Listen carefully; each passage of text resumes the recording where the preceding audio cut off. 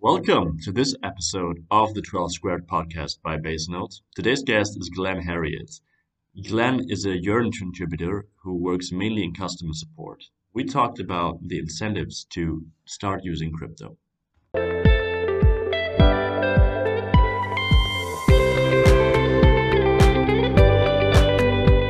Welcome to this week's episode of the 12 Squared podcast by BaseNote. Today's guest is Glenn Herriott. Glenn is a Yearn contributor who mainly works in customer support. Glenn, I'm so thrilled to have you here on the show. Welcome. Hi there, Felix. Yeah, thank you. Yeah, pleasure to be on, and yeah, looking forward to chatting with you today. So before we start, can you briefly introduce yourself and what are you doing in the crypto sphere and where does the passion come from? Yeah, so I've been in the crypto space for about 6 to 9 months now. I just love it really. I'm really the type of person that's like looking forward and likes where like the future's heading. So to be working in it is pretty cool. I was quite lucky to get into it. I kind of had a connection and then just kind of got whisked into Yearn, and I've just been loving it ever since. Yeah, what do you exactly do? So I'm working in customer support. So basically, people have all sorts of queries about how to deposit into Yearn, where's their funds gone, should they look at depositing into a specific place, and I just try and help them as quickly as possible. And yeah, it's just I'm enjoying the challenge of learning all the different queries and how to answer them effectively. Yeah, and there's a lot of learning in crypto as we all know. So you said that you love it. There's I guess a little bit of passion there as well. Otherwise, you wouldn't endeavor on this journey of learning. Since there's so much to learn, where does this passion come from? What's the most exciting part about crypto for you? Yeah, I think to be perfectly honest, I think the money is a big factor. I Mhm. think just seeing an industry where like the price movement is so dramatic. I think like if we look at the Ethereum price about a year ago, it's probably Right. gone up about 10 times or something, hasn't it? So money, I'd be lying if I said that wasn't a big factor. But mainly to be honest, the community aspect of it is just so cool. Like on Discord, made so many friends, enjoy chatting to people. Yeah, so it's kind of just like a cycle really. The more you spend time in crypto, the more you want to spend more time in crypto. Yeah, and also there's so many different, I guess, approaches to crypto and communities within crypto. There is the obviously the investor crowd, basically basically talk about crypto assets just like you would talk about regular stocks, and also the guys who are more into the technology in and of itself. So I think there's space for everybody there. So how do you use crypto? Do you use it mainly for investing or also receiving payments? What's your use case? Um, for me, I'm mainly just kind of experimenting with it. I'm trying to use as many like DeFi protocols as possible, or even not DeFi. Even like there was like a decentralized kind of like social media kind of thing that's just launched. I was using that a bit. So at this stage, I think we're very early, so it is all about Yeah. experimenting. But like the possibilities are there. I mean, like I remember I did a bit of work with someone in America, and it was just so easy just to pay them with crypto straight away, and it's just so easy. So like I can really see that as like payments being a future there. Yeah, it's what I found interesting if I want to pitch crypto payments to people who are outside of the let's say scene or industry. They basically tell me like, oh, I can already pay people across the globe in a couple of minutes, and I'm like, this is not how like payments work. Like the settlement is so much quicker in Yeah, terms of crypto. I mean, cross-border payments take days, sometimes even weeks to settle, and in crypto, it's just blink of an eye. I mean, obviously, you have to wait for the next block to be mined, but that's the difference. yeah, and it's pretty instant, isn't it?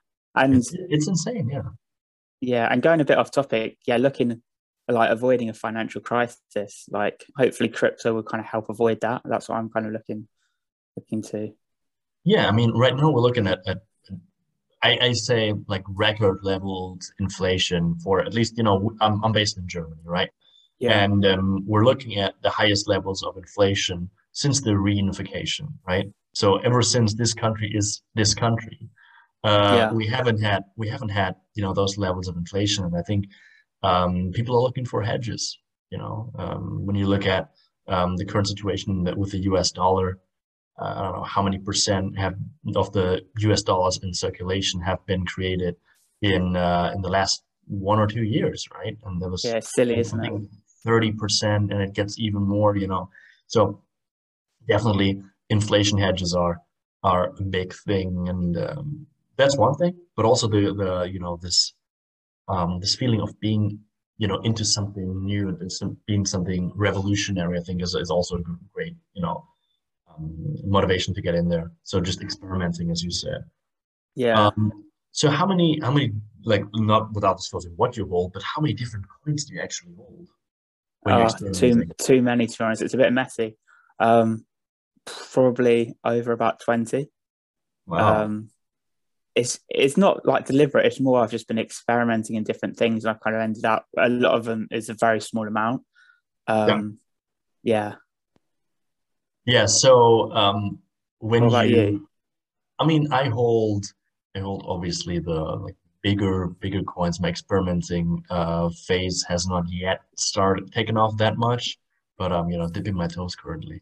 So yeah, I always look also for ways to keep track, right? Yes. So this is so I do it. I know a lot of people who use pen and paper still, um, but that makes the calculation a little messy. Like if you Mm, wanna check out, okay, what's my actual balance, especially if you're doing self custody, then we have to look at, okay, what are the advantages and disadvantages of this? How much money to actually you know have to have on there to reasonably be making the case for self custody, you know, um, hardware wallets along the lines. But then you have to also get into um, the the keeping track part, and I see a lot of people struggling with the pen and paper model. I don't know, how do you yeah. keep track? How do you So keep? yeah, so I keep track mainly. There's like these DeFi apps. There's one called like Zapper, and it's Mhm. kind of like a dashboard for all your different cryptos. So like all the different chains, it says how where you've got it and what apps you've got it on. So it becomes a little bit harder if I was withdrawing to look at tax. So I guess that's where you guys would come in. Right. Do you have to manually enter those? Like No, the no, it's all done automatically. So okay. it kind of like it looks onto blockchain and then it just kind of picks it up automatically and puts it into a nice Yeah. user interface. Yeah. No, we're doing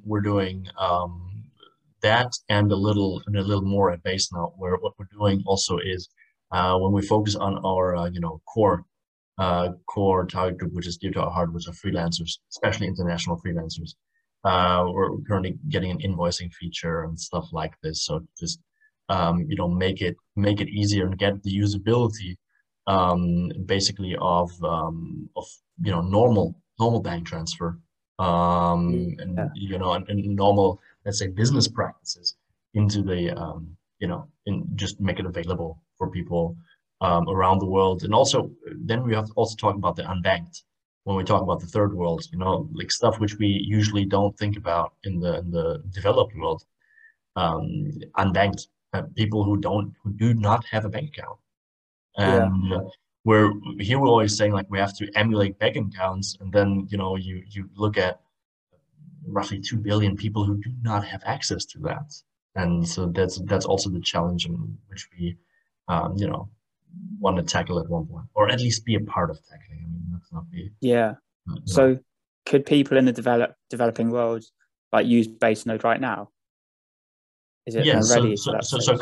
currently what we're doing is we're testing like we're testing the beta, and we'll launch the we do iterations on that, streamline the front end and stuff like this. But there it will be available for everybody to use this year, and we're currently having this group of, if you want to be one of the first ones to do it, they're currently already using it. So Oh, yeah. that's really exciting. Yeah, because I was looking at your website and it looks like a really cool product. So yeah, Thank you great. very much. Thank you very much. It's always like when you do this podcast, you always have to walk a fine line of not like promoting your product too much. But I mean, now that you did it, we'll take that definitely. Yeah, job done. Uh, we'll take that. Switching switching gears a little bit. When you like, let's put ourselves in the shoes of somebody who is currently freelancing and Yeah. has heard of some of the advantages of crypto. How would you like? What would be your advice to start this learning journey? How would you get this information? What do you think would be the best starting move for those people? Yeah, I mean, yeah, as we said before, it is difficult because of the speed of how crypto changes. I mean, even in the last few weeks, like I thought I had nailed like a lot of the queries, and then all these new ones started coming up, and I was Yeah, back to go on again. But I'd say just like read and watch content a lot. So there's some like really good YouTubers like Coin Bureau, and yeah. then like the Bankless is very good at like simplifying things. So I'd really recommend just consuming as much as possible, but not only doing that, like just consume some, and then with what you've done, like write something, make a video, write an article, and just share it.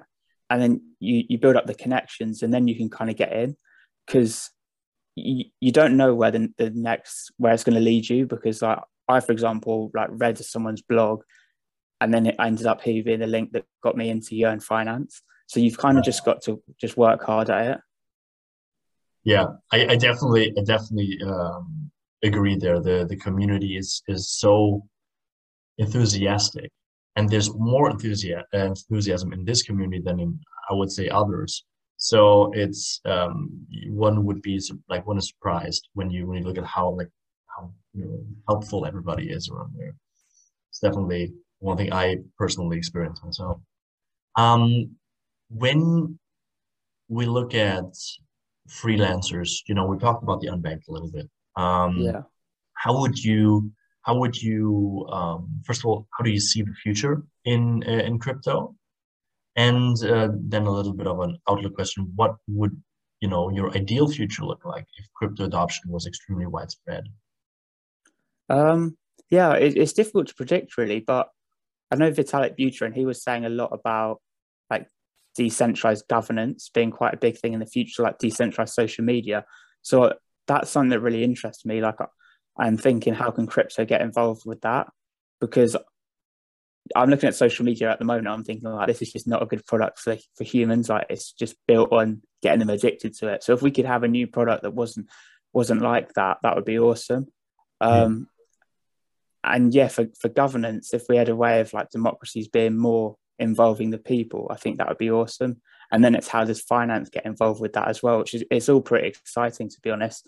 Um, yeah, I think it comes down to who do you give the power? Like, how do you distribute power at the end of the yeah, day? And I think like owning